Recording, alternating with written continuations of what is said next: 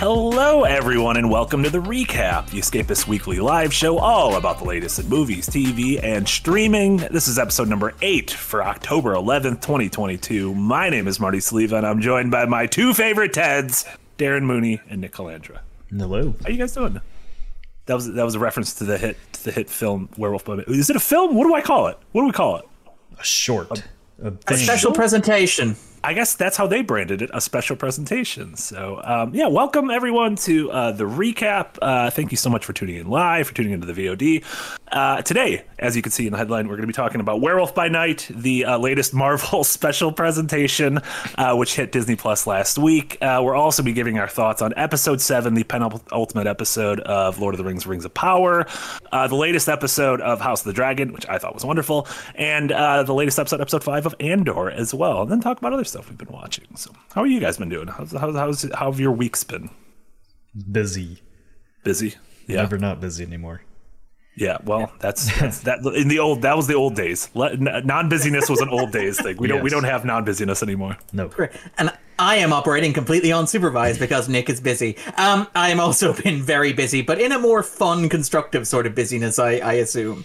Yeah, you went off the grid with Halloween. Have you gotten to see Halloween Ends yet? No, Halloween Ends is tomorrow morning. I'm seeing Halloween Ends tomorrow morning. Is it weird to go to a screening for a spooky movie in the morning? It's always awkward when you're like, do I get popcorn and a giant Coke with this movie that has been designed to be watched with giant popcorn and a Coke? I like the same way at with 8:30 in the morning. I feel like if I'm playing like a cinematic game before like 7 o'clock, I'm not doing it right. Yeah. But I mean, the room itself is dark, so you're fine, but it is always kind of a little bit awkward where that is true. No, and I do like one of my favorite things is to go to the very first showing of a morning because A, it's always cheaper, and B, it's just like me and the elderly, and I love the elderly. Great audience. They're nice people. No, well, that's it. Going during school hours is the best time to go to the cinema because school kids are in school and not at the cinema. Although I guess for a movie like Halloween Ends, I like seeing comedies and horror movies in like rowdy theaters. Like I saw Barbarian in a rowdy ass theater and I loved it. I should pause and say that except the cool kids. Adults in movie theaters. Except the cool kids there? No cool kids? Yeah, that was about to say. Like, all the kids are in school except for the cool kids. Yeah, the cool kids who skip school to go see Amsterdam. Yeah. I would not wish that on anybody, but we'll talk about that.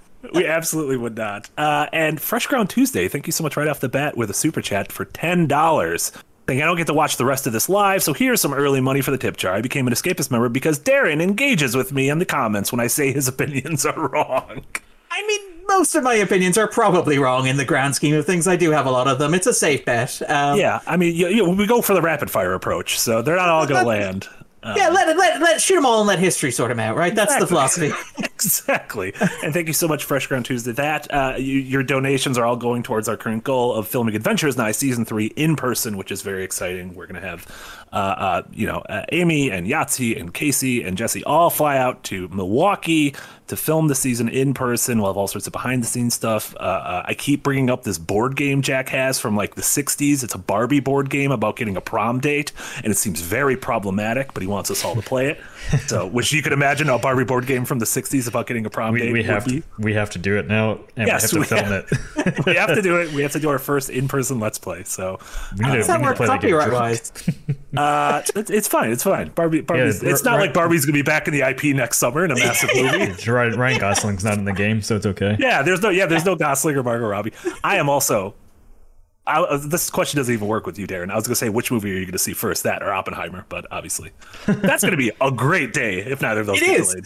I have that like in the calendar as like movie like a holiday, Christmas. Christmas. Pick a day off. Yeah, it's like I'm going to see Oppenheimer and then Barbie. Like that's it. That's just the perfect day. Greta Gerwig's Barbie, Christopher Nolan's Oppenheimer. And part of me is, I was very disappointed when I think Margot Robbie said that she was going to use Barbie Girl in like Barbie. So I'm hoping against hope that Nolan uses it in Oppenheimer. That's my big kind of. Maybe it'll be like a really slowed down slowed down version for the trailer. Yeah. With all that real heavy bass. Yeah, exactly. You won't be able to do the dialogue. Barbie girl. Yeah, it's fine. Cool. Let's hop. Do you want to hop into our thoughts on Werewolf by Night? Well, I don't care if you want to. We're going to. We're doing it, yeah. That's the first topic. So yeah, Werewolf by Night was the first of what I assume is going to be many Marvel special presentations. So this was a 50-minute or so a feature starring Gael Garcia Bernal as the titular Werewolf by Night, who I didn't realize was named Jack Russell, which I think is very funny. Yeah. That's the name of a dog. Yeah, they don't say it. They don't actually say it in the thing, do they? Because they just call him Jack. In the credits.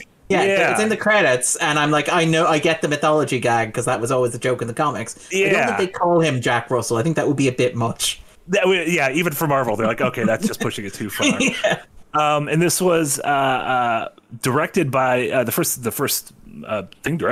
first feature, I guess, directed by Michael Giacchino, who you might know as an incredible composer. My favorite work of his was on Lost, of course. I will always bring up Lost, but also did the recent Spider-Man movies and everything. And he also scored this movie. So, and I thought one of the best things about this movie was the kind of the soundscape. I thought, very rarely do you have a director who understands the music as well as someone like Giacchino will. So, I guess off the top of the bat, like Darren, you reviewed the movie for us. What did you think?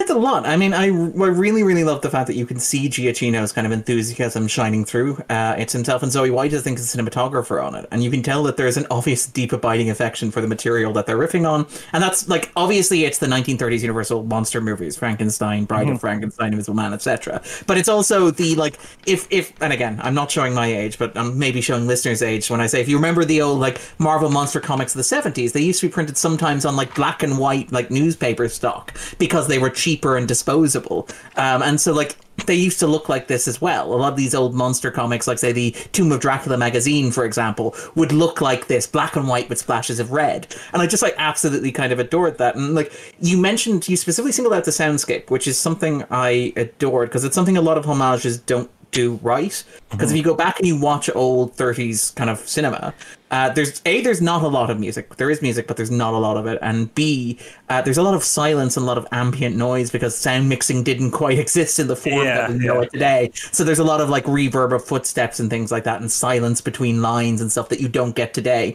And I thought it did an excellent job recreating that, where the score would kick in when it was meant to, but you'd also get like echoey effects on the voice, which make it sound like the actors are standing in a stage. I had a really, really good time with it. I hope that we get a lot more Marvel stuff like it. I have some very minor complaints, which are mainly just Darren being a film nerd making notes. But it's a great, great effort and really, really fun. One of the most fun I've had with a Marvel project in a little while. I did prefer Multiverse of Madness, but this is quite close, I think. Nice. Nick, what did you think? Yeah, I watched it last night. I definitely liked it because I was kind of like, it was one of those things where I was like, I didn't want it to end. I would like, once the last fight scene kind of happens, I'm like, oh, like that came up too quick. I was like, I like the slow burn at the start and the atmosphere of everything. It just felt like that was my biggest complaint. It was like, it just felt too short to me. I also wasn't huge on the design of like the werewolf itself. Just seemed too humanoid for me. That's just a personal thing, but it's a Marvel thing. But I definitely liked like the cinematography and the soundscape, like all that was great. And it just, like pretty much what you guys been saying is like, it'd be one of those things that I hope Disney does some more experimental stuff with their Marvel properties. Cause like the whole time I was watching that, I was like, man, like this would be kind of, I could almost see Michael doing like Blade in a style like this and making it. That's good. Well, they need a director. So. Yeah, I know. They should. I feel like they should be looking at him because like even like the action scenes were done better than most of their Marvel properties, where like long camera shots where you could see what was going on. And I thought that scene where the door was slowly coming down and like the room was getting darker and darker, like I thought that was a great, and like they did the sort of effects of like the blood spattering on the camera lens and everything, and maybe it was because they were able to do the black and white thing and not go to color until the end with this sort of the Wizard of Oz homage. But I thought it just visually was just constantly clever. Like I love the look of that labyrinth that they're going through in the opening act, and like what a strange and surreal place this was. I love the reveal of Ted. Like I think that's such a great little fake out of like, you're like, what's the monster they're hunting? And then the monster turns out to be, Gael Garcia Bernal's, BFF. That was Man Thing, right? That's okay. I know very little. This is like Marvel's starting to get into that corner where I'm like, I don't know shit about any of these people. So I'm like, Man Thing is different than Swamp Thing, right? Yeah, Swamp Thing is DC. Swamp Thing is DC. Okay. Obviously has the famous Alan Moore run, which like reinvented comics in the 80s. Man Thing is primarily known for the Steve Gerber run, which is very good. I wholeheartedly recommend it, but is a bit more esoteric, a bit weirder, a bit out there. Okay. But they're kind of the same. Basic concept, kind of. I mean, the Man Thing is traditionally presented as a character that doesn't have any personality whatsoever and is famous for his touch burning anything that feels fear. That which knows fear burns at the touch of the Man Thing. It's also famous for having a series of magazines that were called Giant Size Man Thing, which were just hilarious to everybody when they were 12. Did they not realize that was the thing? Giant Size Man Thing? I mean, it's like sending your mom to the comic book store with a nickel asking you to pick up a Giant-Sized Man Thing. It's, as you do. I remember when I was in middle school, I got into this anime called The Big O, and it was almost like a take on Batman, except the Batman character was able to summon a giant mech. Really great anime. And I wanted to buy a DVD of it at a local Suncoast Videos, and I went to buy it, and my mom was with me, and the person at the register thought it was pornography and was started to tell my mom it was pornography, and then I had to argue with the person at the register that it was not pornography. In fact, this was an anime that can be seen on Toonami after school, and so that was just so just name things differently. Just don't name things The Big O or Giant Sized Man Thing. That said, he does have 3 giant-sized man things dangling off his face. To be fair, it's not as if it's an entirely divorced from context name. This is true. This is absolutely true. I also thought they nailed the casting, as Marvel tends to do. Marvel tends to, even in the projects that don't quite work for me, I think they genuinely nail the casting. Gal Garcia Bernal as Werewolf by Night was great. I thought Laura Donnelly as also Bloodstone, amazing. Two characters that I hope come back in whatever sort of corner they're trying to carve out for either our Midnight Suns or the spooky verse, which again with Blade being shelved for the moment, I don't know who do they put, is like Moon Knight a part of that, I guess. Like I don't know. Isn't like Oscar what Isaac, isn't the rumor that Oscar Isaac also didn't sign a contract beyond the first season of Moon Knight? I remember that rumor going around. Yeah, and so that's one of those things. And honestly, Moon Knight to me was like incredibly forgettable. I'd forgotten. for a thing that stars Oscar Isaac and Ethan Hawke, who are like 2 of my favorite working actors, just like really did not stick with me whatsoever. It was like the first 3 episodes, and then the rest of it was just Marvel schlock stuff. Yeah, Marie Abraham. Marie Abraham. Abraham come to. Yeah. That's what disappointed me about the Werewolf at Night was just like it didn't stick to the horror theming of it by the end. It got very actiony, which is, I know it's Marvel, it's a comic book thing.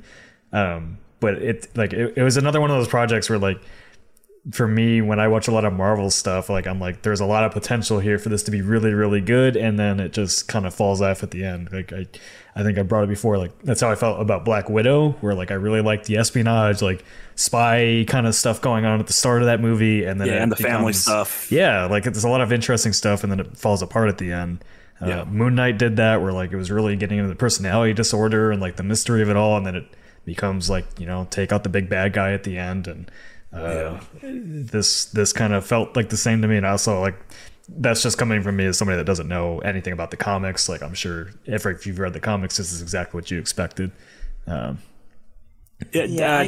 you mentioned you had some nits to pick. What would those be? Yeah, this is the thing where I'm worried that these are going to sound disproportionately nitpicky, but also serious when I get into them. It's like I'm going to push my glasses up the bridge of my nose as I talk about these. That's why you're here. And all the way through the back of my skull. But what I will say is that, first of all, I did find it a bit bantery. I thought that it could have done with a bit less banter, a bit less kind of jokey stuff. I thought that if it could maybe, again, be just a bit more serious, makes it sound like it's a very hefty, self-important prestige piece. But if it could take its environment a bit more seriously in the context of like looking like a 30s horror movie or 80s horror movie or whatever. The other thing that really bugged me, and it got under my skin, and it kind of stayed there throughout, is the idea of this should have been released in a 4:3 Academy ratio. This should have been... famously, it was shot in color. Giacchino wanted to shoot in black and white, but he also... Apparently, Marvel said, no, shoot it in color. And it was until the third cut where he produced a version of it in black and white. He'd been watching on a different monitor. He'd been making sure the shots were calibrated for black and white, and it does look great in black and white. It doesn't look like a post-conversion black and white. It looks like something that was actively shot by White and by Giacchino in a way that would look good in black and white. But he showed it obviously to Feige, and Feige said, okay, go ahead, which is great. I love the evolution of the MCU being Kevin Feige discovers film, where it's like Chloe Zhao's like, you could shoot outside, and he's like, can you? Use natural lighting. What? Yeah, and it's white, and Giacchino's like, what if you didn't have color? He's like, whoa. Yeah. I feel like a lot of people like Feige, but to me, it's like he's so afraid of any sort of risk, and that's because of the people above him, of course. But like, I think he's just creatively like. He's a production line guy.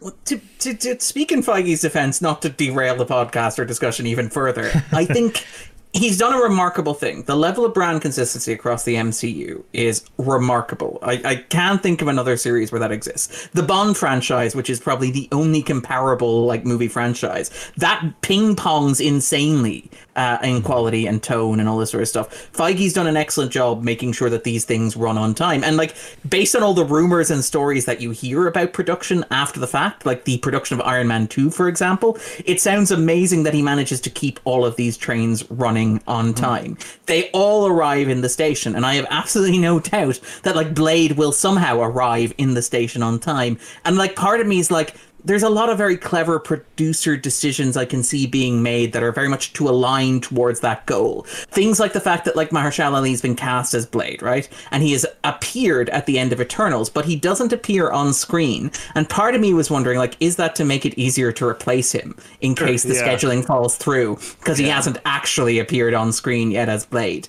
Part of me is Feige makes a lot of calculated decisions which are very clever and which preserve the brand integrity and are a lot of why the Marvel movies have been as successful as they are, to give him credit. I do think he is overly conservative. I agree with you on that. I do think he's not taking advantage of the brand's position as the biggest franchise on Earth. He's not trying new or interesting things. But I also think if you look at the marketplace, new and interesting things, they're scattershot, they're hit and miss, and you could end up out on your ass. Look at Feige's looking at Warner Brothers and going there, but for the grace of God, you know? That I suspect is a large part of kind of what's happening there. But the other thing that bugged me, the thing that gets under my skin, so it was shot in color, post corrected to black and white, looks very good.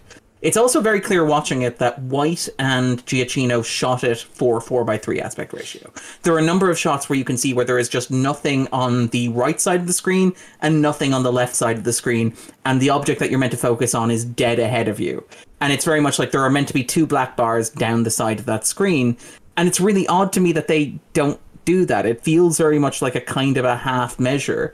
And, part of me is if you're going to do this, go whole hog. It's only 53 minutes. Yeah. The cost of this could not have been massive. It was a bunch of actors on a set stage, a small location, locked in. It looks very much like a COVID production. Yeah. You're hiring a director who's working for the first time. This is a very cost-effective piece of production you're doing.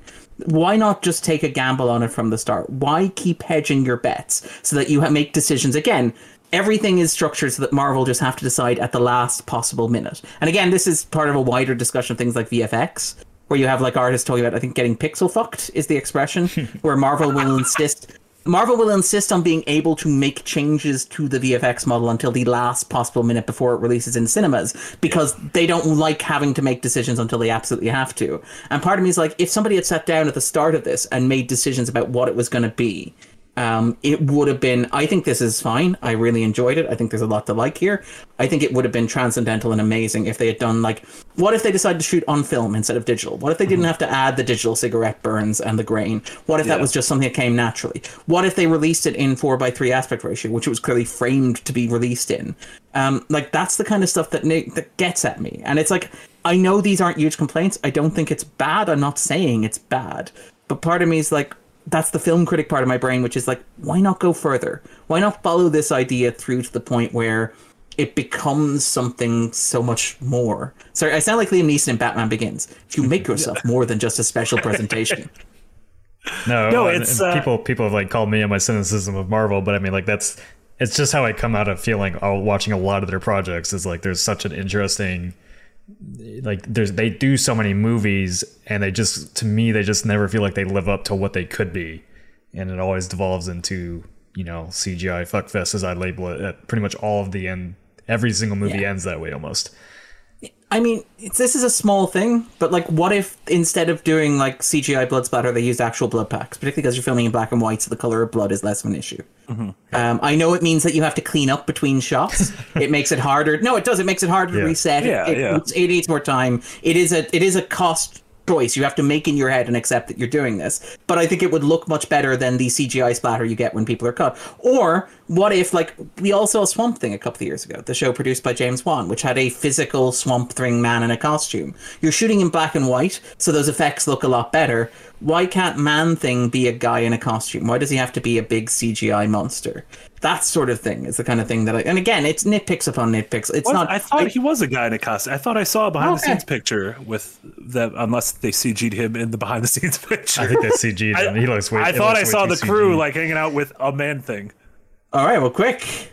Okay, I can't. I also can't say I thought I saw the crew hanging out with a Man Thing. Maybe they just CGI'd the face then. I have to imagine it wasn't entirely 100% practical. Okay, Beatmaster says it was practical with CGI enhancement. So the CGI enhancements then obviously seem quite glaring to me. It's obviously the facial expression, the moving things. I can see the photo here. It looks good. Why doesn't it look like that on screen? Yeah, because it got Marvel-fied. You gotta touch it up.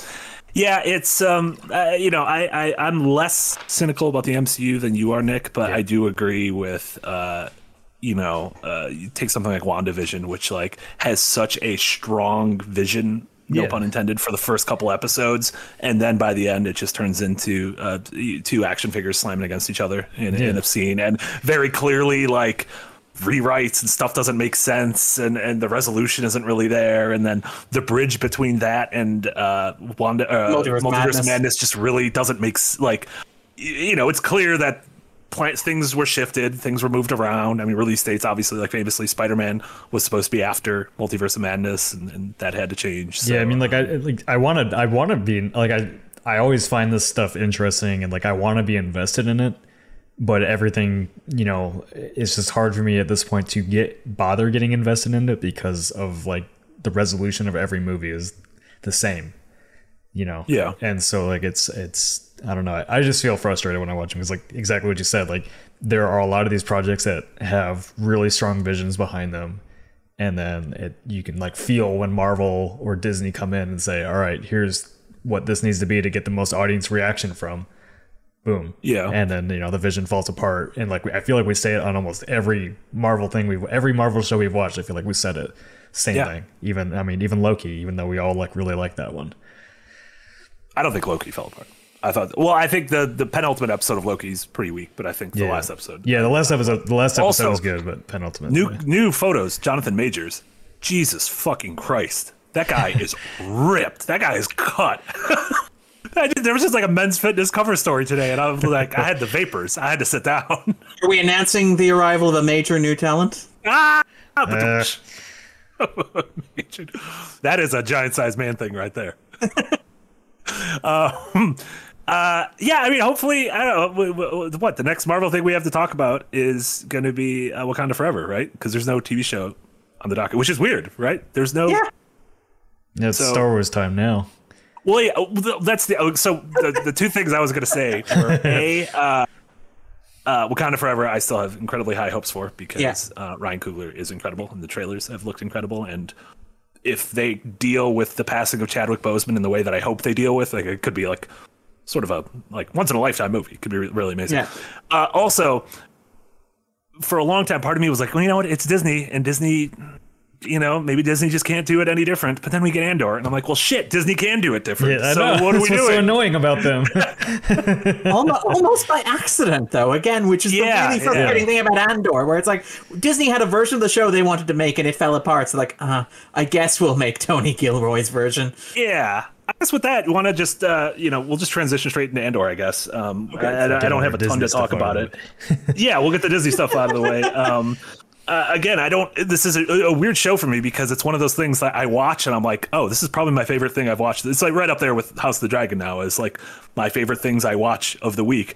But whereas like House of the Dragon, I feel like has so much meat on the bone I need to talk about. With Andor, I just finished it and I'm like, that was great.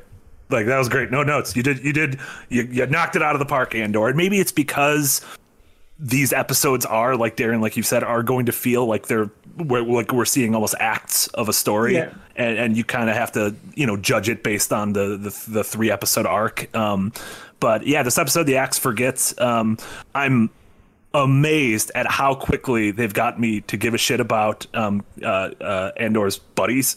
Like his rebel buddies that I'm like, oh man, they're all gonna die this week. Like they're all gonna die in this episode.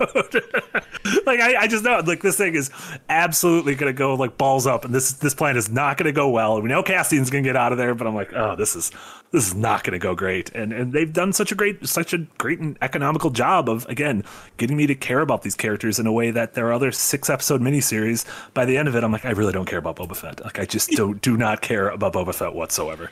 It's just because there's actual dialogue in this show. Like you go back to Boba Fett and even Mandalorian and all that, there's hardly any talking in scenes. That's what like really stands out for me with Andor. It's like it's taking its time. You get to know the characters. You get to spend time with people. And if you go back and watch Mando or Obi-Wan and everything, every scene just feels like it's leading to the next action beat over and over and over again. Mm-hmm. So yeah, like I'm with you. Like I definitely get the complaints from people that Andor feels a little bit slow because like not a whole lot happened last episode. But I'm also going back to last week when we talked about it. I like that we're seeing more of the actual world of Star Wars and the politics and the way things are run and everything. Because like I feel like I'm getting to know that world better and that it's not just focused on lightsabers and Force. It's like there's a whole empire you have to deal with, and the show is really showing how normal people just deal with it. Yeah. The fact that we know just based on its structure that next week is presumably going to take us to the fireworks factory, if only because we've seen the trailers, but also because that is how a traditional 3-act structure works. Yeah. It's not as if they're going to go, okay, so we've thought about this daring raid that we're going to conduct on the Imperial payroll, and we're all just going to go off and become farmers instead. This is now a sitcom. We've decided. Yeah. I feel like it kind of buys and earns your trust, and I like that, because that's one of the problems I have with a lot of kind of modern streaming stuff. And again, I'm very fond of the criticism that it's all just shapeless soup that is arbitrarily cut into a chunk that is 60 minutes long or whatever. Where like, if you were to show me the Book of Boba Fett as one giant thing and ask me where the episode breaks were, I don't know if I could identify them, which is a problem. But I do think that, generally speaking, a lot of these shows have to have X number of beats. There has to be, every episode of Obi-Wan has to have an action beat in it. It has to have some sort of big thing in it to draw your attention. Every episode of She-Hulk has to have a big She-Hulk CGI throwdown in it. That sort of stuff. And it's like, even if that thing is completely unrelated to the actual story that is happening, it's just like, no, we've hit the clock. We're almost at 30 minutes. She has to turn into She-Hulk and she has to punch something aggressively. Even though that's not necessarily what the plot is about or whatever. Like, she has to be ambushed by the wrecking crew at one point, for example, at the end of an episode. That sort of thing. There has to be something in there to hold the audience attention. And I like that this is like, no, we'll trust that the audience is going to stay with us until next week when we deliver that. So we will just have scenes of characters talking forebodingly. We're going to let Mon Mothma and her husband sit in a car quietly together on the way home, simmering resentment between them as if we're watching Marriage Story. I kind of love that the show respects its audience enough to do that, to be fair. Yeah. And I love that it's taking the time to even like linger on guys like Karn, like the sort of show like what is driving him is his, mom scolding him for being like a shitty Hitler Jugend. Like, you know what I mean? Like it's Cheerios. yeah. It's like, it's amazing. It's something that I never thought I would see in a Star Wars thing. And he's such like, in the grand scheme of things, he's not nearly as cool as a villain like Darth Vader or anything like that. But he's like, it's so fascinating seeing the machinations in place and knowing like, oh, these are all the reasons this guy's going to end up doing something terrible by the end of the show. Oh, shout out to Nick, by the way. His mother is played by the witch from the Macbeth movie earlier this year. That's right. Yeah. Catherine Hunter? Catherine Hunter? Yeah. And she was in one of the Harry Potter movies as well. Order of the Phoenix. Which is one of the, because I had a big moment of I recognize this character, but not like this. Kind of moments with her, wonderfully unpleasant. One of the other things I really like about Andor is it's making the Empire not feel completely incompetent, because the movies, I mean, all the movies and all the shows so far really have made the Empire just look weak and not really threatening. You know, aside from the Death Star, even in the movies, like the only thing that was ever really threatening about the Empire, I felt in the movies was, they have a weapon that'll destroy planets. But as far as like their ground troops or like their government style, like there was none of that shown ever. And so like the fact that they are using this show as a way to like, hey, the Empire has a lot of resources at their disposal, and like it's a set up and established thing that has complete and total control over people. But it's also like this slow moving bureaucracy. That's where like the weakness comes in. It's fascinating. And Beatmaster brought it up, and I completely agree. They made a lone TIE fighter scary. Like, which is incredible, because those are things you just don't think about it in the same way you don't think about stormtroopers. Like, to you, they're just like gnats that you like, swat away. But they made a lone TIE fighter like genuinely scary. Like, oh my God, this could ruin everything. This one ship.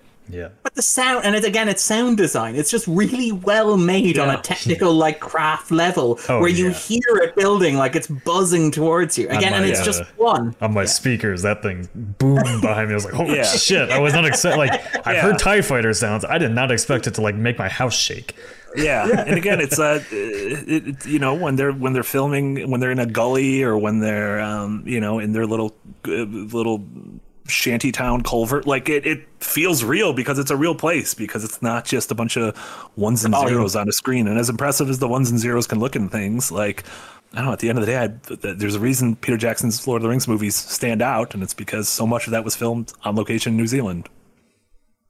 And I mean, to be fair, like the volume has its uses and stuff like that. I thought it was quite good in the first season of The Mandalorian. I thought it was very good in The Batman, but like, these things need to look different from each other. Like, that's the thing. They can't all look the same, particularly if you're going to be releasing like the always on model that I think Paramount Plus want with Star Trek, and like Disney want with Marvel and Star Wars, where it's just like a constant churn of this stuff. It needs to be different, and watching Andor needs to feel different than watching The Mandalorian, and needs to feel different than watching Book of Boba Fett. And I think that this really does. This is the first one that feels truly different from any of the other ones, which I love about it. Well, like, I mean, you could show me in. Sorry, go. Well, I mean, even with like the volume, like, do you really need to simulate sand? Do you need to simulate a forest? Because like Obi-Wan, when she's running through the forest, was almost like, I mean, that was, I feel like that was all on the on the stage, and it just looked awful. That was just a very poorly. I mean, that whole scene was awful, but like none of the locations they went to, even when like you were in the forest of Luke later on at the training grounds, like none of it looked good. It just looked really cheap and dull. And then you come to Andor, and it's like, oh my God, natural landscapes, like they're in a real forest. It looks great. Well, I mean, look, at least Luke looked good in those scenes. Am I right? Who can ever complain about that? That valley I never want to go back to. Cold, dead. Yeah, you're talking about like the valley that they're in Andor. It's a very different. Honestly, I'd be more scared of that Luke flying above me than a TIE fighter. Oh God, he's here. His dead eyes looking at you like, I found you. I'm really looking forward to tomorrow's new episode. And then it's interesting because I'm looking at the breakdown, and tomorrow is the last of the three written by Susanna White, by Dan Gilroy. But then there's one episode. Oh, flipped. Sorry. Written by Dan Gilroy, directed by Susanna White. But then there's one episode with Benjamin Carrion and Stephen Schiff before it goes into another group of three. So I'm curious if that's, judging by that, if that's going to feel like a one-off, like if this episode is going to either have a different point of view, or sort of, maybe this episode will entirely be about like one of Mon Mothma's fucked up dinner parties, which I would personally love. But just have it be like a 30-minute oneer about a dinner party gone awry.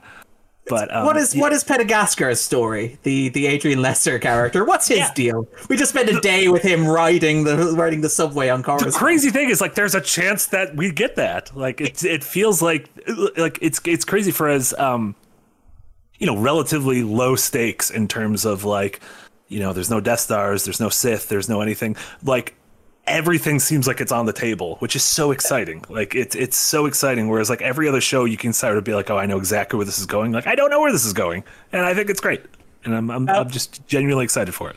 Yeah, what I would shout out about the Schiff thing is Schiff was the original showrunner. Schiff was the showrunner that Disney picked. Is he a veteran of the Americans or Mad Men? I think it's the Americans. Oh, interesting. But he was the original showrunner, and he couldn't deliver what Disney wanted on time before they went back to Gilroy, which is interesting. Yeah. So it's interesting that this is the episode where he has credits, because you've seen with other projects, those typically come earlier. So like when Fuller gets kicked off Star Trek Discovery, he has a teleplay credit on the first couple of episodes and a story credit on the next couple. Hosina Mini had a story credit on the first couple of Obi-Wan episodes before he got kicked off. But part of me is like, Schiff actually wrote this himself, it seems, which makes me wonder what is this going to look like? This is like the showrunner who either parted ways by choosing to do so or was parted ways with, but like getting to write a standalone episode in the middle of the season. Maybe there was one idea that both parties love so much that they're like, all right, we gotta tell this story. So. Yeah, right here. Yeah. It's the dinner party. It's gonna be the dinner party. Gotta be the dinner party. I will say, like, as cynical as I am about the Disney stuff, like even the Star Wars stuff, kind of really looking forward to Mandalorian season 3 because they're going to Mandalore, so like we're gonna finally see something really new there. So hopefully like they figure out the volume can be used for building like real areas because that episode in Boba Fett on the station, like the Halo looking station, was incredible. Oh yeah, that was the one that was written by Darren. Like literally, like his internet paused for a second, and he just like disappeared. Like it was like he was there, and then he was gone, and I was like, "What the hell just happened?" It's a little jump scare. I also think he just froze with a creepy smile. Oh, there it is. He absolutely froze with a creepy smile. Yeah, that was the episode directed by Bryce Dallas Howard. I thought it was great. It had that sort of like interesting oneer that they did using volume, but also using movable sets. Yeah. And I thought that was one of the coolest looking things they did that season. And I'm excited because all the rumors are pointing towards Lars Mikkelsen being cast as Thrawn, which I think he would be great. So yeah, let the other Mikkelsen boy cook. Yeah, so I want the Mikkelsens to be as renowned as the Sarsgaards. I just want them in everything. Everything I watch, suddenly there's a Mikkelsen or a Sarsgaard sprinkled in there. So, but it's always one you don't recognize. That's got to be the trick. It's like Easons or the Skarsgårds. Like, there's another one. Yeah, it's like there can't be 2 talented people in this family. It's like, no, there's 5. It's amazing. I love it. All right. Well, that was Star Wars. You want to move on to Rings of Power, Episode 7, The Eye. If you guys thought that all the characters who were in the blast radius of Mount Doom being created were going to die, you were wrong, because no one important died, except boy whose name I can't remember, but friend of Isildur. Not the one friend, the other friend. I think he died. The one that was saying in his first battle that he's never going to battle again. And I was like, okay. Well, like, it's true. He did never battle again. I guess he signed his own death warrant. Welcome to dramatic irony. This episode, it featured the fallout from the creation of Mount Doom, which ultimately didn't seem like that drastic of a fallout, other than, well, we can't go there anymore, so we got to go somewhere else. More of the stranger and his seemingly positive powers, bringing life back to a burned grove, but then they kicked him out too early, and then the weird Slim Shadys are after him, and again, this is just reaffirming that, oh my god, I give a shit about the Durin and Elrond stuff so much more than anything else on this show. I think it is so much better. Every scene with Durin and Elrond, I'm like, this is incredible. Like, all of their conversations when Durin was going to bring up tell him his real name that he only shares with people, shares with brothers, and Elrond is like, wait and tell me on the other side. I was like, oh my god. Yeah, they're never going to get to another side, are they? Those scenes are almost like they were written by another writer. It's incredible. I don't understand it. And then between Durin and Papa Durin and Peter Mullen, like, I thought those scenes were great. this is just a very confusing show for me because whenever they're on the screen, I love it, and whenever they're not, I'm kind of bored. I mean, I do think that the past 2 episodes have been much better than the 4 before them, maybe the 3 before them. Yeah. As soon as they got out of Numenor, it got better. Like the Numenor did nothing for the show right now. And there was the whale before Numenor as well, which was like, we're going to spin the wheels before we get to Numenor and really spin the wheels. Yeah. The little wheel spinning going on. Yeah. I quite like these last 2 episodes, I have to say. I'm like, why did we have to wait so long to get to the fireworks factory? I don't feel like the character work that we have done with those characters has been so significant that we needed to take that much time. As you say, the only character work that really works is like Elrod and Durin and Thor. The other stuff all feels very perfunctory. I don't feel like I know any of these characters at all, and I've spent seemingly like 100 hours of my life with them waiting for them to get on a boat. Yeah, really. I mean, I like Durin and Elrond, of course. I really like Arondir, and Bronwyn. Bronwyn. Yeah. I do like what they're doing there because it's like I don't feel like Lord of the Rings like really got to explore like relationships too much in that way. It's pretty sexless. It's sexless, but it's also just I don't know. It's just kind of interesting to see like elf and human trying to make things work because like they explore that a little bit with Aragorn and Arwen, but you get like 3 scenes of their relationship and that's kind of it. So I'm more curious like how this develops over the upcoming seasons, but like I feel like Theo is like really poorly casted, the son, which I'm even more convinced now that he's Arondir's son. Well, I don't know. You keep saying like, I don't think these 2 people have ever had sex. Like, I don't. Do you think anybody in a Tolkien work has ever had sex, Marty? I think the hobbits they root around. They just get on. When they get out of Farmer Hoggett's farm or whatever, and they when the brand new one, it's all hair and sweat. I don't know. I still think he's his son for some reason. Just because I haven't seen his ears yet. I think they're hiding his ears on purpose, even though he's been thrown around and his hair hasn't moved. Maybe the actor just has it in his rider that I don't get to show my ears. He has like OnlyFans for his ears. I thought Theo was a little better characterized in this episode, just pairing him with Galadriel. I thought there was something interesting there, and he had like a mild arc at the end of it, and I like how Galadriel was trying to almost like wrestle with her awful thoughts in the previous episode, like what she wanted to do to Adar. That's the is that his name? Adar father? Yeah, Jesus, these characters just need different names. There are so many. There's so many. I love that we're about to go into House of the Dragon, which has like Aegon and Aemon, literally too many. If everyone named Aegon, we wouldn't have had that problem. If we would just have different names, no one would be like, "Oh, I'm sure the Aegon you're talking about is my Aegon." They're an Italian family. It's either John or Dominic or or Michael. So they all had wives named pretty spot on. But I like the character growth we saw with Theo. I don't understand like the Numenorians are going back to Numenor just to come back to fight. Like I don't understand what. Just send the eagle back to tell them more, bring more. I don't. Again, I'm not 100% sure what like everyone's actual game plan is on this show. I feel like a lot of that is lore stuff, unfortunately. A lot of that is like, she has to go back to Numenor for the stuff that has to happen on Numenor. What happens in Numenor stays in Numenor, but it's like... Because it gets buried under the sea. Yeah. But like, the lost city of Atlanta. But she has to go and kind of like... so that's why she has to go back. She has to go back because she has to metaphorically bring the darkness, which has kind of contaminated her, like radiation. The fact that she is... She's literally blind, Marty. Yeah. And she's metaphorically blinded as well. I see what they did there. Blinded by the evil. Oh my. But incredible. It's not subtle, but I mean, Lord of the Rings arguably never really subtle. But yeah, that sort of stuff does feel like you can feel the hands on the board going, okay, we need the piece to move here, even though it doesn't necessarily make sense. It would make more sense for them to return defeated, and then like we will build our forces back up and come back, as opposed to I'm just going to nip home and pick up a pint of milk, and then we'll be right with you. But then we'll be right back. I promise you. Yeah, and we'll know exactly where the battle is again.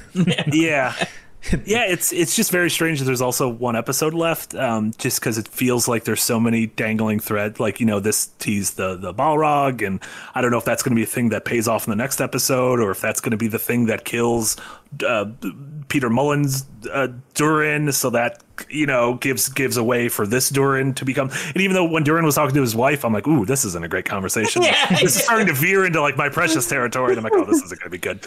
Like this isn't going to be great. But and if we're going to get the if we're finally going to get payoffs on like, do we think the stranger is actually Gandalf, and do we think Haldron is Sauron? I'm just curious where they're gonna tie each of these stories off. While we wait a year for the thing to return. My other big issue with this episode, and I still mostly enjoyed it, but I think we've kind of talked about the scale of the world feeling kind of small, even though it's all of Middle Earth that we're looking at right now. Mm-hmm. And the Southlands are this one village, or have they killed? I mean, I know they've burnt and killed off other villages, but I mean, like, they act like the king of the Southlands. He's like, what are you, king of this like 20-person town? Like, I don't know. Like, it doesn't the like Mordor being formed and the volcano exploding and the desecration of this land. Like, the impact doesn't feel big enough. It doesn't feel like it affected enough people besides the small little bastion of humans that was just living in a small area of the Southlands. Yeah, like, who ruled the South? Like, obviously the elves were controlling the Southlands as a protectorate or whatever, and they were leaving. But who ruled Southland after they left? What was the transition of power like there? And I know this is a very nerdy conversation to have, but it's not like you don't just ignoring what we saw, in Afghanistan, last year or whatever. You don't just withdraw your troops and like just assume everything will sort itself out. You have to assume that there's some sort of peacekeeping government that is in place and some sort of infrastructure. And it really seems like the guy who owns the tavern in that one small town in the Southlands speaks for all of us, apparently. It's a very strange kind of layout, because even like when you go to Lord of the Rings, when you go to like Jackson's movies, there are lords and smaller kings. There are fiefdoms, and the kings answer to higher kings and stuff like that, like Rohan and Gondor, and like you get a sense that even within this relatively tight geographic area, there are alliances and relationships. Here, you're right. It does literally seem like there's one village that has a tavern in it where everybody meets, and it's like, boy, this has been a long week. Am I right? Beastmaster says, wasn't the land more or less cursed after the first betrayal of the people living there? Like, I feel like there wasn't many people left in the Southlands because like the elves were basically, I don't think they were defending the Southlands. They were basically making sure that those people didn't become bad again. Yeah. And so like, but the scale of that just wasn't like, the threat doesn't, I mean, if they're watching one little town, that threat doesn't really seem big enough to care about. And it's, I'm feeling the same sort of confusion with like, okay, I understand the light is leaving the elves, and so they're all gonna have to leave Middle Earth. And I'm like, well, is this all the elves, or is this just the elves who live in this one elf town? Like, is Rivendell a thing right now? Like, is Rivendell's trees like popping? Like, can you go live there and like all their trees are fine? I'm just again, it sounds like nerdy nitpicks, but I think this is a show where you kind of need to like understand the politics of it, not in like being political, but in like, okay, just let me wrap my head around what is actually going on. Like, what are the actual stakes here? And like, how many people are here? Where are they actually? Like you said, the power hierarchy and everything. Like, I seeing everything or just a slice? Am I seeing a vertical slice of this, or am I seeing the whole cake? And that's unclear to me. They're doing all this world building, and like the only place that feels like a real lived in space to me with a culture and like way things are run is Cara Dune. Khazad-dûm? Yeah. Or Khazad-dûm, yeah. Like even Numenor. You don't talk about Cara Dune anymore. But even Numenor is like, they have that whole council of politics and everything, and also that guy that's trying to take power, and it's like, this season it doesn't seem to matter right now. It's like a plot thread, like you said, that's going to be bigger when she goes back, but it doesn't. Who the fuck is this guy? Who is Isildur's sister? Farazar is like apparently ruling the roost back there right now, but the show doesn't really care. He's presumably, given that everybody else we met in Numenor has left. Yeah. Like, what is he doing? Is he just wandering around the corridors, like singing like Elton John songs to himself? Yeah. He's able to wander around naked because his roommates aren't home. Yeah. I mean, they're gonna, for whatever they do in the next season, they're gonna have to like really focus in on what's the story we want to tell here, because they're trying to tell like 6 different stories at once here. The story of the fall of Numenor, the story of the fall of Khazad-dûm, whatever you say it. You nailed it. Yeah, the fall of the Southlands, all these areas of, the fall of the elves. It's all the fall of all these different people. So, and if you're wrapping up season 1 with what, I don't know. Like, you already had the Battle of the Southlands. The Southlands are lost, and you had your Mordor title reveal. So the only I thought was pretty. I'm gonna be honest. I thought that title reveal was bad. Pretty, that was bad. Pretty dumb. Yeah, like, you didn't need to do that. No, we understood what was going on here. Yeah. I love that it assumes that people don't recognize like Mount Doom, but know the name Mordor. Yeah. Oh yeah. I got that. Yeah. Never seen a frame of the movies, but I decided to watch the show. Big fan of the book. That's Mordor. Yeah. Well, they need to. Where my mom punches me and goes, "It's Mordor." Yeah. What I was afraid of with the show was that they were going to try to be a prequel to The Lord of the Rings, which obviously it is, but it's not as. Like House of the Dragon feels is a prequel to Game of Thrones, but it's also telling its own self-contained story. Yeah. This doesn't feel like it's doing that yet. I don't know what there's no central focus point, because I thought it was going to be the creation of Mordor, and that happened an episode ago. Like the creation of Mordor is thought where this season was going to end. And now I'm thinking, well, now this season has to end with Khazad-dûm and digging too deep and awakening the Balrog, and the fall of, I think you're probably right. It's going to be the fall of Durin's father in the last episode. And that's going to set up a whole chain of events now leading to the fall of a domino effect, I think. I'm hoping they just answer a lot of these questions we have, like the who is Sauron, what is the stranger kind of thing by the end of the season, so that, like, as much as I am a fan of bullshit mystery box things, like, I don't think that needs to be the show. I don't think the show needs to have that. And because also at other points it isn't, because, like, there's no emotional weight to, Isildur is dead, because he's not. Because we know he's not, because he plays a pivotal role leading up to Lord of the Rings. Like, you literally see him in the opening scene of Peter Jackson's Lord of the Rings movies. They handled that horribly, because, like, he's there in the scene crying over his friend. The next scene it's like, oh, he's dead. What? Yeah, big building. Building fell on him. Like, that's what happens when fiery buildings fall on you. Did the building fall on him? Oh, the building did fall on him? I think he went in to save some people from a burning building and it fell on him. I think literally, I thought that was some other random person. So I don't even know.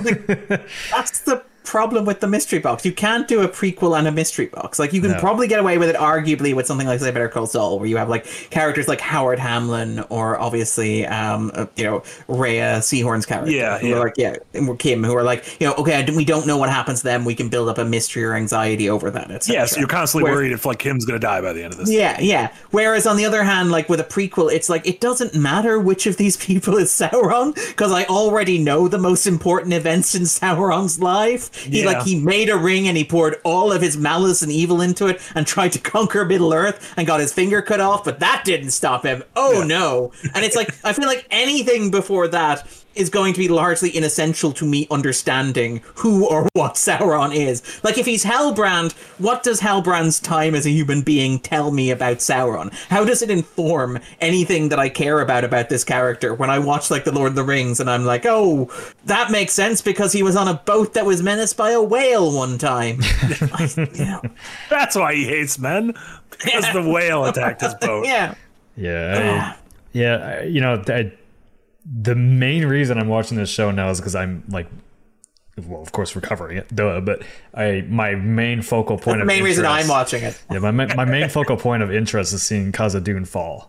Like, I think there's a big emotional payoff to come there because I legitimately, you're right. Like Elrond and Durin control the screen when they're on it. Like I love everything down happening in there. Like there's emotional weight to like making the decision to save the elves, but also his father knows if you dig too deep, it's bad for us. Like you're gonna cause the fall of everything we care about. Like there's stakes in that, and then like the rest of the show, there just isn't stakes right now. Like Galadriel, there's no stakes for her character. I like that we're all considering that next episode is going to be an endurance test. Yeah. I like it. I like it. And I do agree that the drama in Moria really dwarfs all the other stakes. I also like it. I hate it, but I like it. And Beatmaster, Durin's wife, I think, is great. It's just really, she's just great characters. It was a nice twist to see her like push him to go for power. Like I wasn't expecting that. Yeah, and like they want, again, like all the power in the show, they want it for good, but also like we have to do gonna corrupt ugly things to get there. Yeah. That's the problem. You always want Moria. God, Jesus Christ, Darren, what is happening? I felt like you were like holding him back this entire time. I can see the veins in his brain turning. Yeah. I think you have a per hour like a number you have to hit, and you're like, oh shit, we got 4 minutes until the end of the hour. I gotta get these in. Also, Megan Santucci, welcome to Early Access. Thank you so much, Megan. Welcome, Megan. All right, for the last thing, do you want to move on to House of the Dragon? Yes. Give Patty all the awards. Patty was so good. Also, Patty is nasty. Fun. It's so good. So this was episode 8, Lord of the Tides. This was I think assumed the curtain call for Patty Constantine's character of Viserys. We had a 6-year time jump, I believe they said, from the last episode to this episode, but I think they've said this is it. Yeah. This is the in terms of Matt Smith has said. Matt Smith has said from here on out we're pretty much. Yeah, because they can't have different kids play these actors anymore. You can't. You just got to stick with them. Also, the kid who's playing Aemond is so good, and I'm like, you can't recast this kid. This kid is like a perfect foil for Matt Smith. I do also love the idea that they keep casting the children older, but keep Matt Smith. So eventually the children are played by like Charles Dance or Bill Nighy, and like it's just Matt Smith. Still there. Yeah, it's really, really incredible. Matt Smith they're not even trying to make him look older. No, he looks exactly the same as he did in the first episode. You put him beside Paddy Considine. His hair's changed every time. It's cut and then grown longer. They've just changed the wig that they put him in. And I love that it's like the idea of like Paddy Considine, like who looks older than Matt Smith to begin with, but it's always been like Matt Smith has been kind of like here, and Paddy Considine's been like. Now here I am. I'm 54 on my deathbed, but I look like I'm 119. And TJ with a $2 dono, thank you so much, says, would just like to say this was a strong episode. Full of strong boys. Yeah, a lot of strong boys. I think like honestly the dinner scene I think is like one of my favorite scenes ever in any Game of Thrones material. Because it was just so emotionally well done. Where I'm like, God damn, I feel the pain of Paddy, or like he just wants his family to be healthy and good. Like this is all his last wish, and it's like it's not gonna happen, and you just feel bad for him because he tried to be a good king, he tried to be a good father, like the best that he could, while also doing his role as king, and it's just like completely destroyed him trying to be good. Yeah, I thought the entire probably 20-30 minute stretch, starting with everything in the throne room and Paddy making that slow walk up, just absolutely like heartbreaking, not wanting anyone's help, and then when he stumbles on the steps, you see it's Daemon there to help him, and he accepts Daemon's help. Like fucking crushed me, absolutely crushed me. That entire scene, like him being able to still assert like one last sort of gasp of kingly confidence, and having Vaemond call them out as bastards, and then having Daemon say it, like just knowing, saying like, please just say it, and then when he calls them bastards and calls Rhaenyra a whore, and he says, I'll have your tongue for that, and he just cuts his head off above his tongue. Tongues fucking great. Daemon is his tongue. Daemon is just a primetime player there. Adored that, and then like Nick said, everything in that dinner scene, and it's heartbreaking because you get that point where it's like, for the first time in 5 episodes, in decades, Alicent and Rhaenyra seem to like finally warm up to each other, but the poison that they've inherited from their parents has already passed on to their kids. And so even if they make up, it clearly doesn't matter because they've infected their kids with this rage and with this venom. And you know, you get Aemon and Aegon, you know, both of them, both sets of kids egging each other on until, you know, it comes to blows. And I feel like that's the first time ever in anything Game of Thrones I've seen people like laugh and smile. Yeah, people were kind of happy. Yeah. It's like, that's how you know it can't last. I mean, to be fair, the episode does signpost that. There's a moment where Viserys is carried out and like the roast pig is brought in. Yeah. You're like, in case you don't get how impotent he is. Yeah. Yeah. It's like we literally replaced him on the table with a roasted pig that we are going to tear from him. And then they put the pig in front of Aemon, and then the one of her sons starts laughing at him because that was the pig that was given, you know, instead of a dragon, he didn't have a dragon, so he had the pink pig. I'm like, fucking just don't laugh. Just keep it in. Like, just be the bigger bet. Like, this doesn't have to happen. I really thought that was great, and I think I think they've absolutely nailed the casting for Aemon. Like, I think he's going to be like a fan favorite character to hate. And then you know who sucks? Aegon. Aegon sucks, guys. I mean, that dude really sucks. Aegon was better when he was like played by Ty Tennant, when he was kind of like the harmless kid who like jerk offs at the window. Now he's the rapist in the tower. And then his mom has to apologize to his sister wife. And I'm like, oh Jesus Christ, what is going on here? I love that for Marty that the operative word there is apologize, not sister wife. It's like she shouldn't have to apologize to his sister wife. She should just be happy. What you've done, you've ruined your sister wife. Which they have 2 children too, which they didn't really show, but the Aegon and Helena have two babies. So Aegon is married to his sister. Yeah, is married to his sister. Yeah. Well, the thing is, like, that was the thing where Aemon was like, I'm into that, and Aegon was like, I'm not really into that, and Aemon's like, well, screw you then. So he's like, okay, I'll screw your sister. So that's why he took her off to go dance with her. To basically say fuck you. Okay, so I didn't realize. He's like, I'll just take your wife out here. And they have 2 babies, which they reference in one line. They say something about how taking care of the babies, and so not great. Not great. There's a lot of this family tree is twisted all over. Well, it's also at this point like Alicent kind of always saw herself above the incest. And was like, oh, I'm above this. I'm like a holy lady. And then it's like, well, your kids, your grandkids are also your nieces, or I don't know how that works. But pretty messed up. Yeah. And again, like, just really well written. Like, I mean, incredibly well written. Past couple of weeks, like, and again, to be generous to the Rings of Power, like I would argue the Rings of Power over the past couple of weeks has done what it does best, which is gigantic spectacle and reminding you that it is the most expensive show ever made by the biggest company on the planet. And I think what's interesting is that like House of the Dragon has, on the other hand, shown what it is very good at, which is let us hire a bunch of very talented British actors and lock them in a room together with a script and just have them eat. Like last week you had the wonderful like confrontation at the funeral, like where it was just the whole cast pretty much locked in the room together, and here you have again that scene like with the dinner where it's just like you literally, I like that they literally let characters eat. They literally let character actors eat on this show. But it really does, like, that's the special effect. It's like, as weird as it is to say in a show called House of the Dragon, which opened with dragons swooping over King's Landing, it's like the special effect that I really want to see is you getting Paddy Considine, Matt Smith, Olivia Cook, Emma Darcy,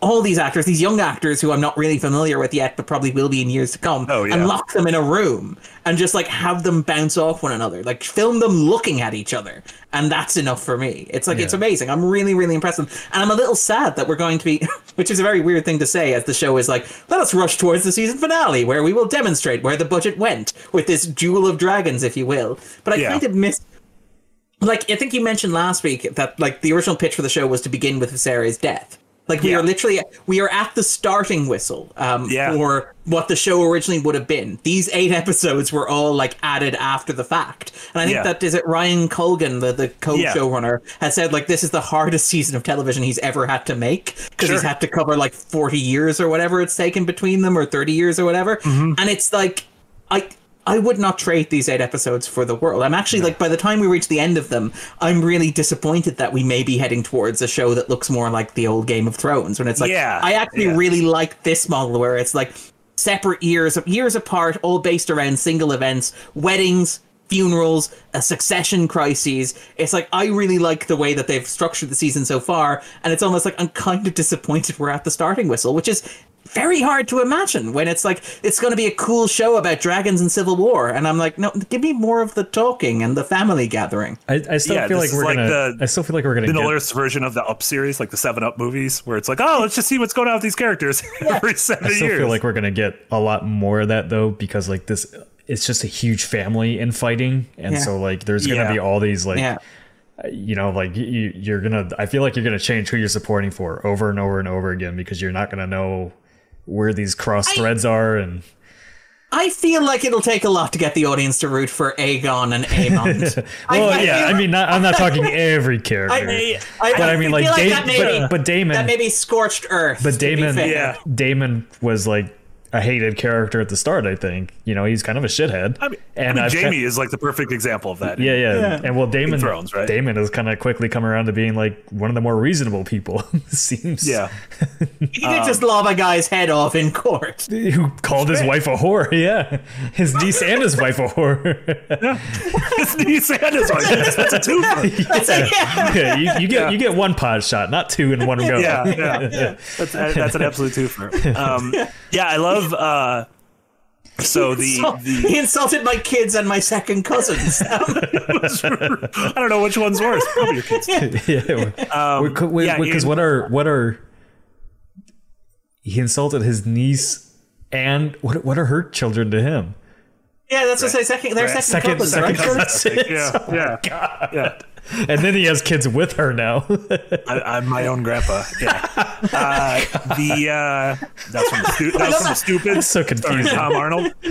I love that Nick. That's only now sinking into Nick, like the reactions. No, it was there. It was just like, I'm just like, even like, you're just like, I see like a beautiful mind going on. Like, my brain is trying to break. Yeah, my brain is breaking, just trying to figure out what that family tree, because it goes up and down and up and side.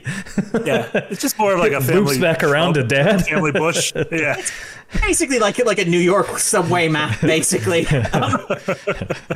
Yeah, Beatmaster says you're doing incest math. Pretty much. Where's that? We need Matt to put the meme with like the numbers on the screen and me trying to figure it out. Exactly. Yeah, we're trying to figure it out.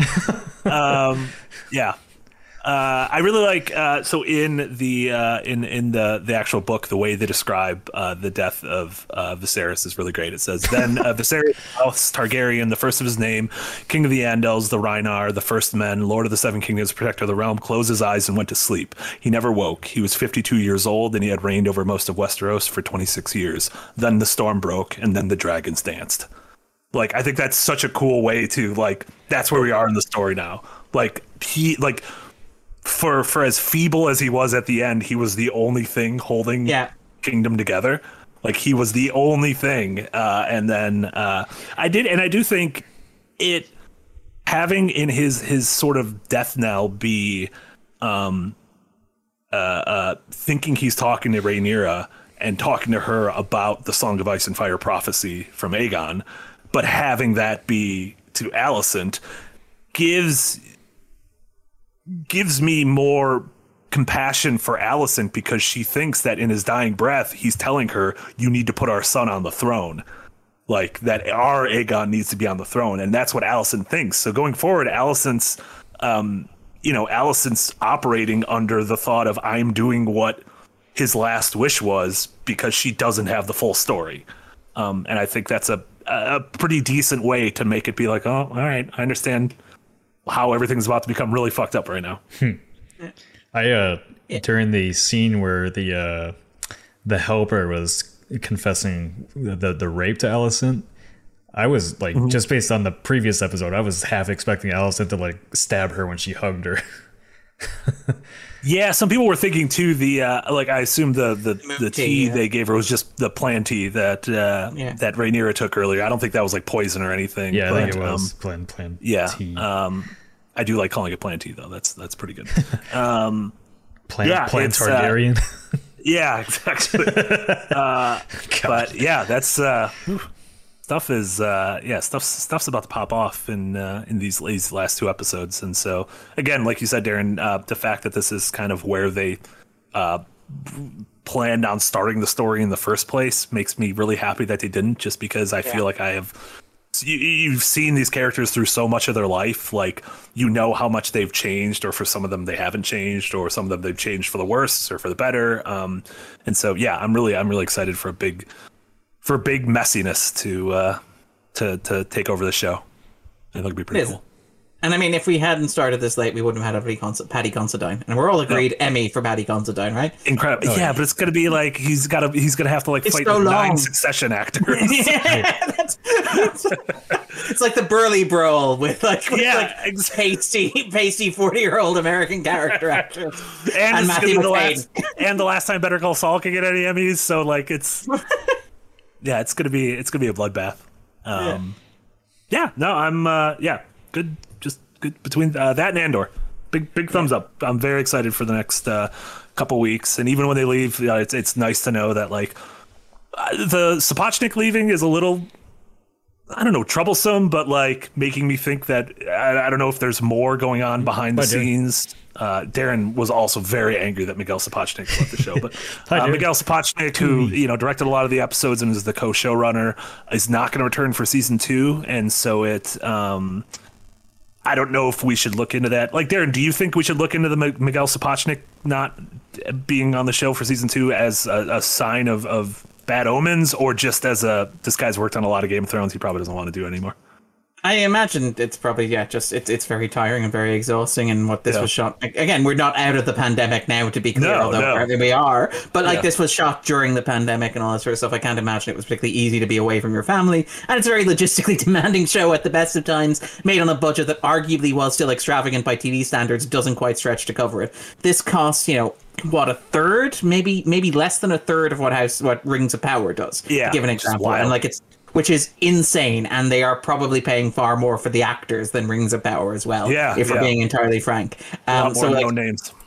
So it's an incredibly demanding job. I would not take Sapochnik being like, okay, tag me out, as particularly kind of like shocking. I am perhaps a little bit worried about Alan Taylor coming on, in large part because Taylor's not a director who I've been particularly fond of as a feature film director. Obviously, his work on television is outstanding. Work on The Sopranos, obviously, the Game of Thrones episodes he did as well. But are you not a big fan of Thor 2? No, surprisingly not. Nor am I a big fan of Terminator Genesis, or The Many Saints of Newark, aka that was a real bad one. That was an interesting film, is how I would describe that, which is my diplomatic way of phrasing it. It's like, what if Once Upon a Time in America, but also The Godfather, but not as good as any of those? Also, what if we showed you all the stuff that was really cool when we talked about in The Sopranos, but doesn't look as cool when you do it in person? And what if we cast every actor you recognize, but only gave each of them 2 lines? And it's like, why? Why are you doing these things to me? I thought I wanted them, but I don't. I don't. Make it stop. But yeah, I do think that's maybe more of a concern for me. I think Taylor's a very good director in terms of television. Yeah, I'm great. I'm less enthusiastic about him as a visionary, quote unquote. So that is a cause of slight concern for me. Although hopefully, maybe he'll be coming on as a junior partner. Maybe he will be approaching it as somebody who's, it's really, is it Ryan Colgan? Is the other co-show? Yeah, Colgan. Sorry, I mixed up my G's and my L's. But yeah. I'm dyslexic, but when I speak, Alan Taylor did direct a bunch of episodes of Game of Thrones as well. So, he did, yes. He has history in the series, and directed an episode of Lost. And I mean, Matt Smith was in Terminator Genesis, so I mean, obviously, like that's an obvious matchmaker, right? Literally forgot he was. I don't worry. Matt Smith also forgot he was. It's like, 100% remember Rise of Skywalker. Remember Rise of Skywalker. Oh my god, I totally forgot he was. Oh yeah, remember Rise of Skywalker. It does feel like Hollywood was like for a decade was like, here's the football match. Yeah. I'm glad he finally got this, so that's good. Cool. Before we sign off, is there anything outside of the realm of nerddom, of these things that you guys have been watching that you want to tell people about? Rosalind. Anytime. Rosalind. Yeah, I want to hear about Rosalind. Rosalind is releasing on Hulu in the States, on Disney Plus internationally on Friday, and it is great. It is basically Romeo and Juliet are dead. It's basically what if Rosencrantz and Guildenstern are dead, but for Romeo and Juliet. It stars Caitlin Diver. It's directed by, I think, Karen Main is the director. She wrote Obvious Child. She directed Yes, God, Yes, the Natalie Dyer God Sex movie. Which I thought was really great. Which is a wonderful phrase, a wonderful way to describe a movie. But yeah, like, again, really, really good. She's a very strong director with a very strong sensibility for romantic comedy. Like, that's the thing about it, is I'm a sucker for a good rom-com, and there have been very few of them lately. And this is just a really well-constructed rom-com, which is, what if Romeo's ex decides to, like, sabotage Romeo and Juliet, but ends up maybe falling in love with somebody else as well. And it's just fun. It's, like, really energetic, it's really goofy, it's really playful. Has a fantastic supporting cast, including people like, say, Minnie Driver, Bradley Whitford, and Christopher McDonald as well, who I'm always glad to see Christopher McDonald pop up and stuff. Yeah, so I would wholeheartedly recommend it. Caitlin Dever headlines it. She should be a star. She was also in Short Term 12, which was the movie that just birthed 10,000 stars. Yeah. It's like that 2001 Space Odyssey. My God, it's full of stars. It's full of stars. It's full of stars. And written and directed by Dustin Daniel Cretton, too, who's now... He's Shang-Chi fella, isn't he? Shang-Chi, and he's doing the Kang movie, Kang Dynasty. Oh yes, Mike Waldron is writing Secret Wars, isn't he, as well? Yeah. And just a quick shout out. I've been watching a bunch of horrors on the Criterion channel. They've got an 80s horror collection, which is just amazing. They've got like Catherine Bigelow's Near Dark, which is the vampire movie starring Lance Henriksen and Bill Paxton, which is amazing if you haven't seen it. Yeah. They have the 80s remake of The Blob, starring Kevin Dillon as like a motorcycle punk, and like wonderfully gory special effects, which I would wholeheartedly recommend if you haven't seen it. And they also have The Hidden, which is a movie I had not heard of, but which is basically like killer yuppies from outer space in 80s Los Angeles, in which Kyle MacLachlan plays an FBI agent who's assigned with a local police officer to track down a spate of mysterious hedonistic crimes in 80s Los Angeles. Just Twin Peaks. It's free Twin Peaks. He's very much, you can tell that like MacLachlan is like audition or like rehearsing what will become Cooper, because he's a bit of a kind of stick in the mud. He's very arch. He doesn't quite understand people. It's really great. I had an amazing time with it, and it has one of the best applications of Chekhov's flamethrower that I've ever seen. Even better than Once Upon a Time in Hollywood. Fair point. I think maybe Tarantino edges that one, to be fair. Yeah. That's what is that movie called? The Hidden?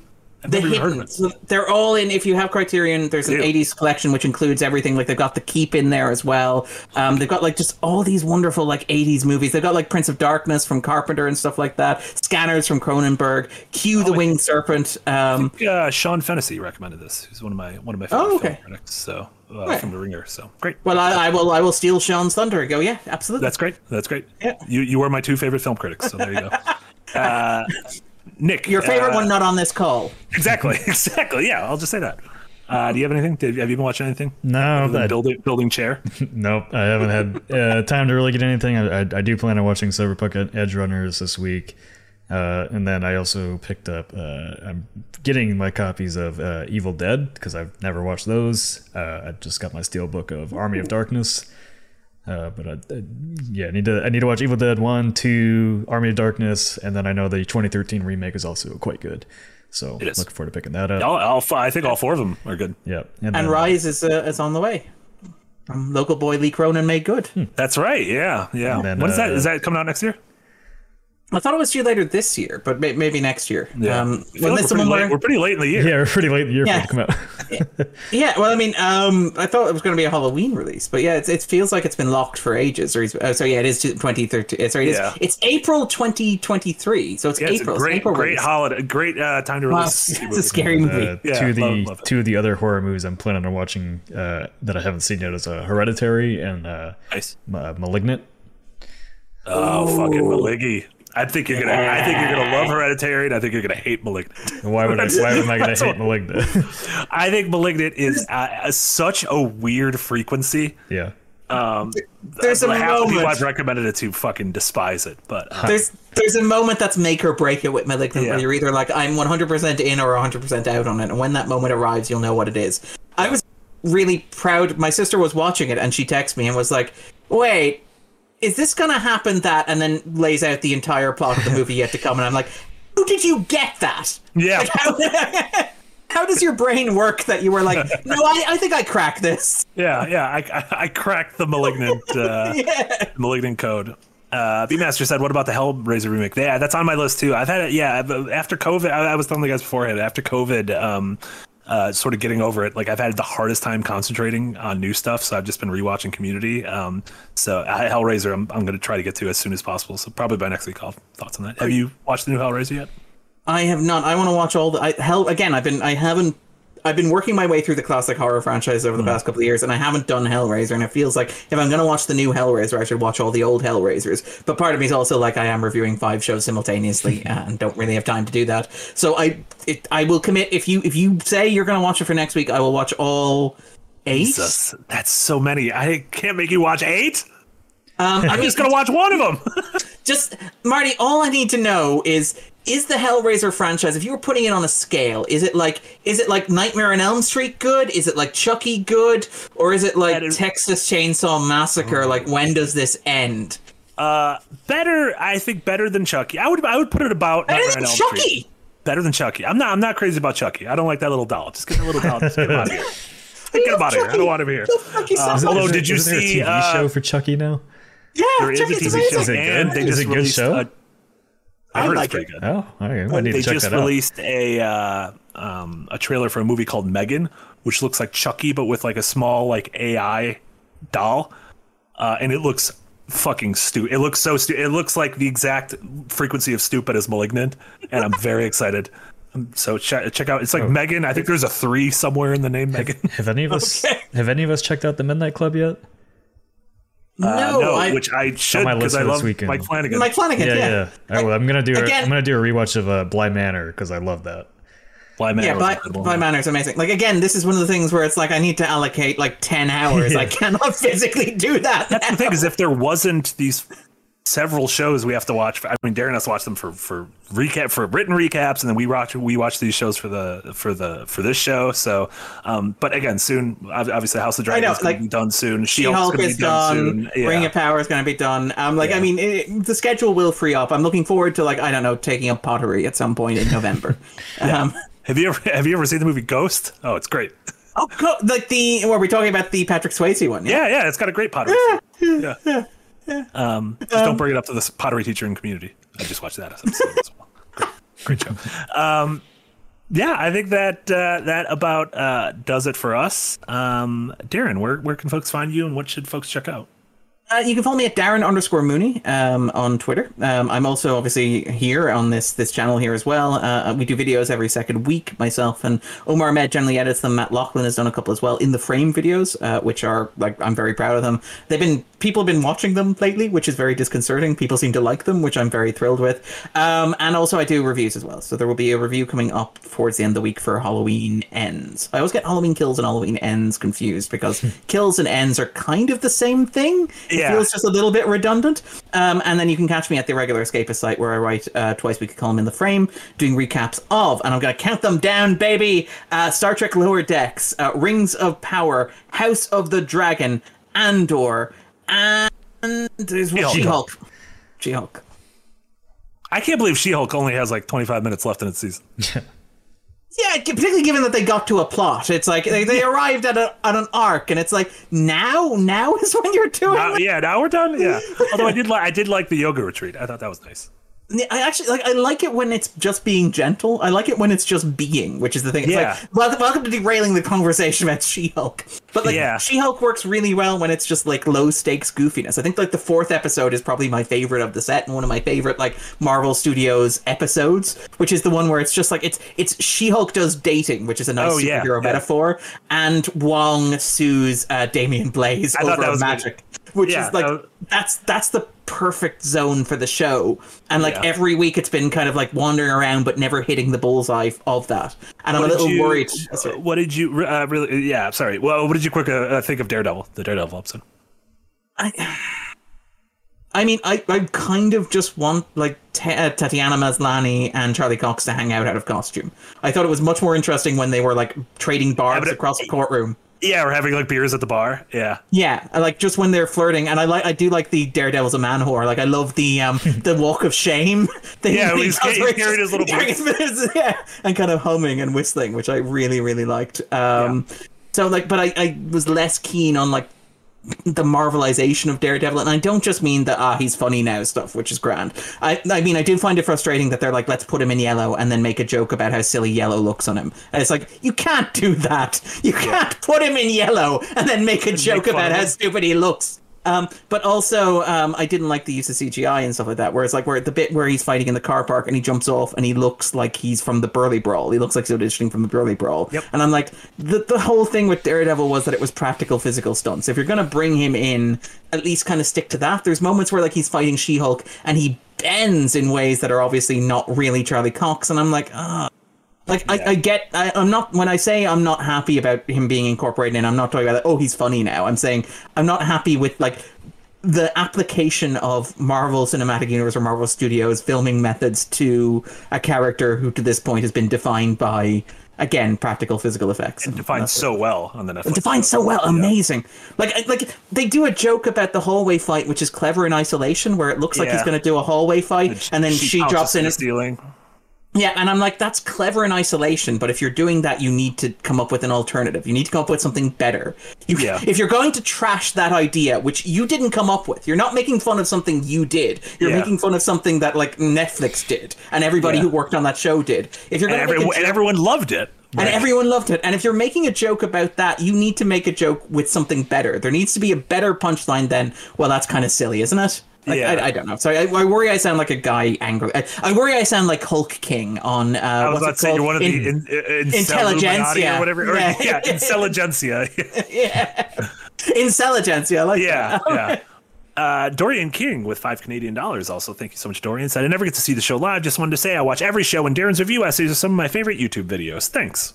Thank you. Thank you so much, Dorian. Thank you. That's really wonderful of you to say. It is. Nick, you got anything? What should folks check out? Everything. Marty and I will be back in an hour and a half to do more Neo. Moving on to Mission 6. I looked at the mission list, Marty. I am not even a third of that through the game yet. Yeah, it's like it's a beefy long boy game. Like beefy boy. The level requirement for like the end missions are like 276. I'm at 38. Well, you know what? There's no shame in just quitting. Yeah, Jack quit yesterday. So did he quit Elden Ring? Well, he beat Malekith, and then he couldn't beat the next guy, so he gave Horaloo, yeah. He's just like, I'm done. He's beat it before. But yes, come back for that today. Tomorrow is ZP day, so you're getting members are getting the ZP on Proteus, and everybody else is getting the ZP on Monkey Island. Post ZP, Breakout, and God of War are happening tomorrow. So like Wednesday's packed. As packed as Mondays now. Then Thursday, Marty and I'll be back to work more or start Jedi Outcast. And then he'll be back again for Metal Gear Solid 4. And then Amy and I will be back on Friday for Grounded. And I guess Marty or somebody will be streaming with JMate to do something, whatever we're playing that day. Maybe more Guild Wars 2. People seem to like that. And I actually seen anyone so excited about anything as JMate was. I actually want to see JMate play the game this time rather than just describe the whole thing. It was playing. No, it was cool. It was cool. Yeah. Seems like you're booked up to the guilds. You're booked solid, Metal Gear Solid. Yeah. I like it. And then Saturday's game night. It'd probably be a spooky game again. I think we're supposed to be getting review code for that new Ghostbusters game. So we might check that out. And then Sunday, newly released Returns with Amy. Don't know what she's playing yet, but there's quite a few Saturday will be for everyone the first episode of SideQuest. Yeah, so if you're not a member, get signed up for that if you want to watch SideQuest early. So join and support the channel. We are less than 50 people. We are 43 people away from hitting 500 patrons, which means we are 43 people away from Yahtzee and Jack playing Pulsar Lost Colony. When do I have to worry about playing a game? You will be the next goal after that to hit 750. Okay, that's great. I'm just pushing it off. It's great. Yeah. Don't worry. These shows will be done by the time we hit. Yeah. By the time we get there, the TV in the background showing She-Hulk. Yeah. Well, after my 8 hours of Persona, we're gonna put you through 8 hours of Persona.